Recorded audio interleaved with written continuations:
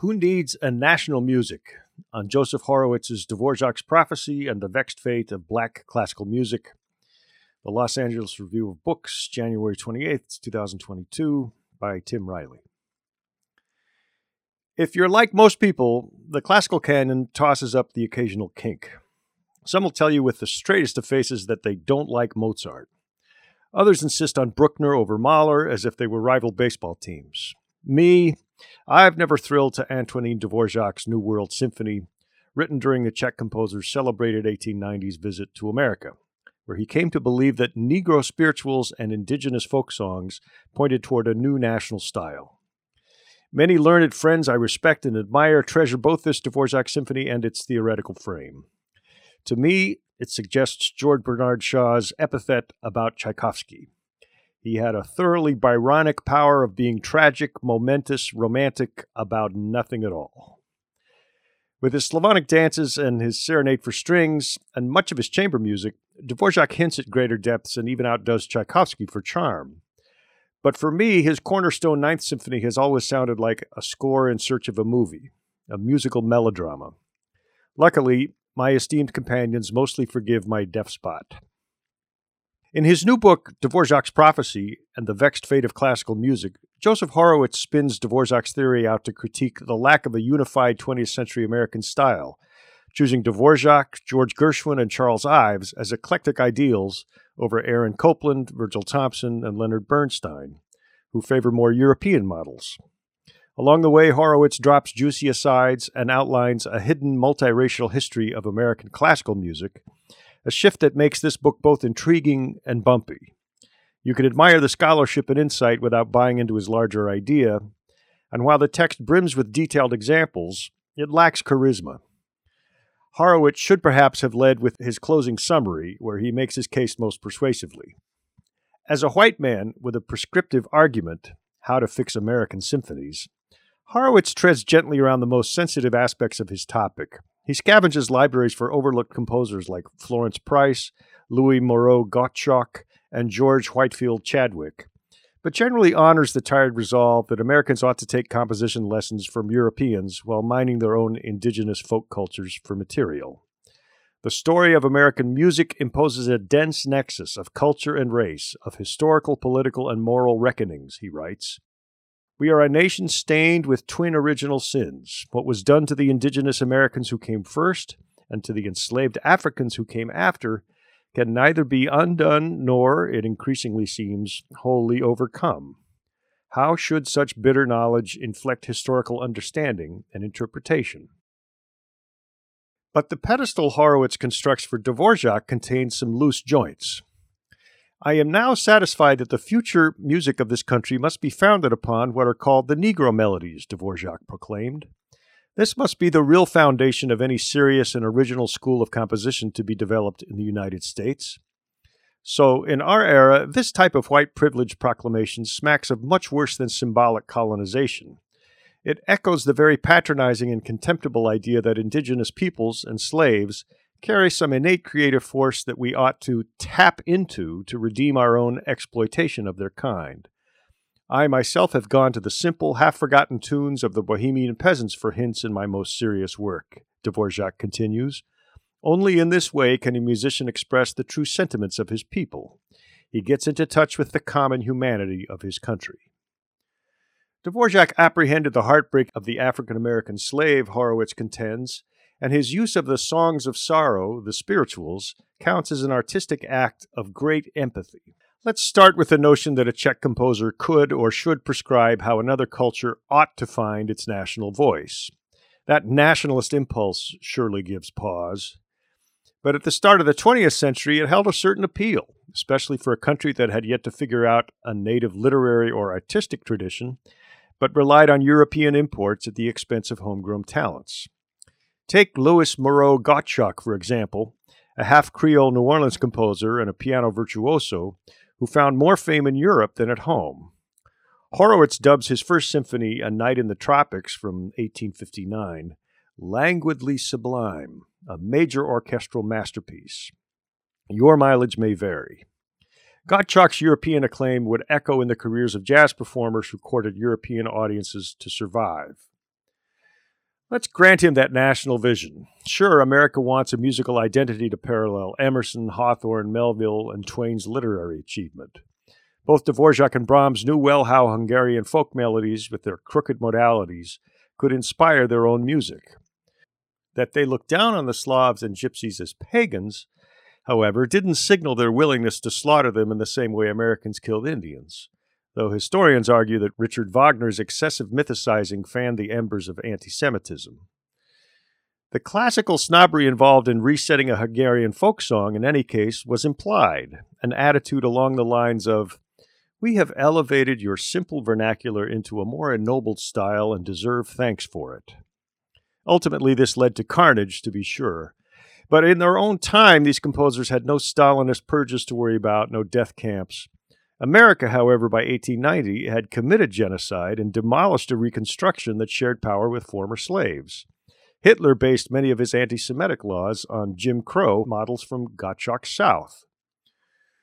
Lurking behind Horowitz's deification of Dvorak's manifesto is the assumption that this musical master has discovered the hidden in plain sight key to the American voice, and that any composer who disagrees or goes off in another direction composes in vain. Put aside one's reluctance to trust Horowitz's argument when, to my ear, he overrates both Dvorak's Ninth and Gershwin's Porgy and Bess from 1935. Eschewing a nationalist style was a revolt of a different kind, especially in the years approaching the two world wars. But Horowitz doesn't see those conflicts in that context. We do agree on Charles Ives, who created such a unique voice that one heard genius before anybody considered it nationalistic. Ives performed the boldest of hat tricks, turning eclecticism itself into style, while collecting salaries from insurance companies. Nobody would confuse Ives for anything but American, but he was a great composer before he was a great American composer, and the very nature of his voice defies imitation. Our own historical vantage has less and less sympathy with all these imperialist impulses and high-low tensions.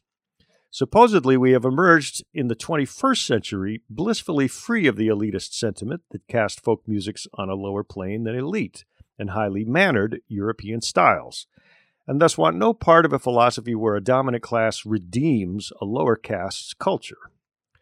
Horowitz's deaf spots include jazz.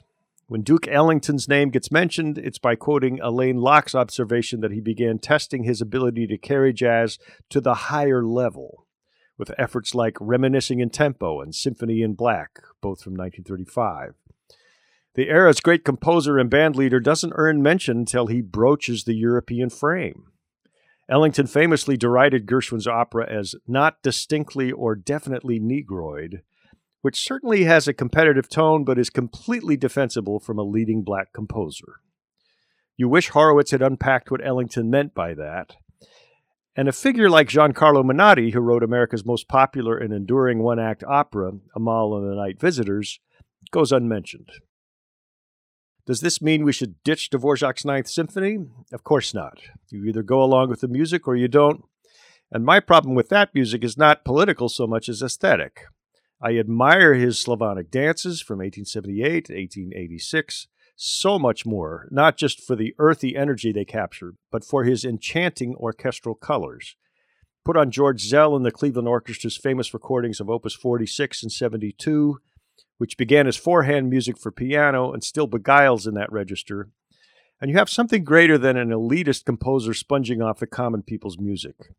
These melodies don't find improvement here so much as exposure and respect on their own terms, the same grounds on which Horowitz extols Gershwin. Horowitz turns critic-composer Virgil Thomson into his villain for underrating Porgy and Bess specifically, and Gershwin's output in general. But he doesn't explore what Thomson objected to. At the opera's premiere, one black composer, J. Rosamond Johnson, whispered to Gershwin, "George, you've done it. You're the Abraham Lincoln of Negro music." Porgy and Bess corners the market on black opera, its composer's whiteness redeemed by his faithfulness to style and unapologetic swing. Gershwin creates a new world variant of old world grand opera, Horowitz writes. But Gershwin approached jazz as an inherently serious art form that demanded its own rigor, and it rewarded him as well as his audience by broadening its appeal without compromising its virtues. Horowitz mischaracterizes Thompson, whose larger point wasn't that Porgy and Bess was weak, but that it wasn't yet ripe. To Thompson, it sounded like the early work of a master who didn't get the chance to develop any further. Gershwin died in 1937 at the age of 38. Of course, Thompson had his own motives. His Four Saints in Three Acts from 1928, from a libretto by Gertrude Stein, competed with Gershwin's opera for stages and resources. But his critique doesn't come across as mean-spirited. He praised Porgy and Rhapsody in Blue from 1924 for expanding the creative repertoire. In addition to Horowitz's patronizing attitude toward jazz, except when placed in more formal frames, there's no discussion here of the intense philosophical crisis American music schools went through after the World Wars, when craft itself seemed so attached to elite culture, which had become suspect. If the high European tradition led to so much carnage, how could beauty ever prove redemptive? In response, many fell under the spell of Arnold Schoenberg's 12-tone serialism, as if it had created some reliable new paradigm. This view turned doctrinaire, and many of us have spent a lifetime trying to overcome that noise in our heads and listen to Berg and Webern, and even Stravinsky, with more innocent ears. Reading about the 20th century's many atrocities is chilling enough. I cannot bear to think what it must have been like to live through those events, never mind imagine how a creative artist might push back against them. See Adorno on Poetry after Auschwitz. Dmitri Shostakovich's music stands taller and taller, and his position as an official symbol of Stalinist culture now seems violently ironic. But does the finale of his Fifth Symphony resound any longer as a momentous celebration of Soviet values to anyone? Doesn't it transcend its historical context and accrue new meanings every time some local orchestra attempts its brutal passages? And doesn't that make whatever nationalistic impulses that may have once charged it fall away? Why is one of our most high-profile critics arguing about usable pasts and national styles at this stage anyway? Haven't we white guys screwed things up enough already? Horowitz discounts jazz, but he doesn't even nod toward rock and roll, the most popular and universal style of the past 70 years. There's no worse side of Pete Townshend's Tommy than its Broadway incarnation or any orchestral suite of its themes. But it was a triumph in 1970 when The Who performed it at the Metropolitan Opera House, smashing both the Met's pretense and the tradition it supposedly enshrines. An English hard rock trio had invaded the citadel of American highbrow classicism, playing a sped-up variant of black R&B adopted by working-class white war babies. Here's a modern opera that rearranged everybody's idea of the form, narrated by a deaf, dumb, and blind hero who insisted more on generation than geography. Its staggering new electric poetry never needed the upper cast's approval, and it still doesn't. It triumphs in spite of it. There's the giant kink in the American symphonic imagination. Its self-serious insistence on its own relevance.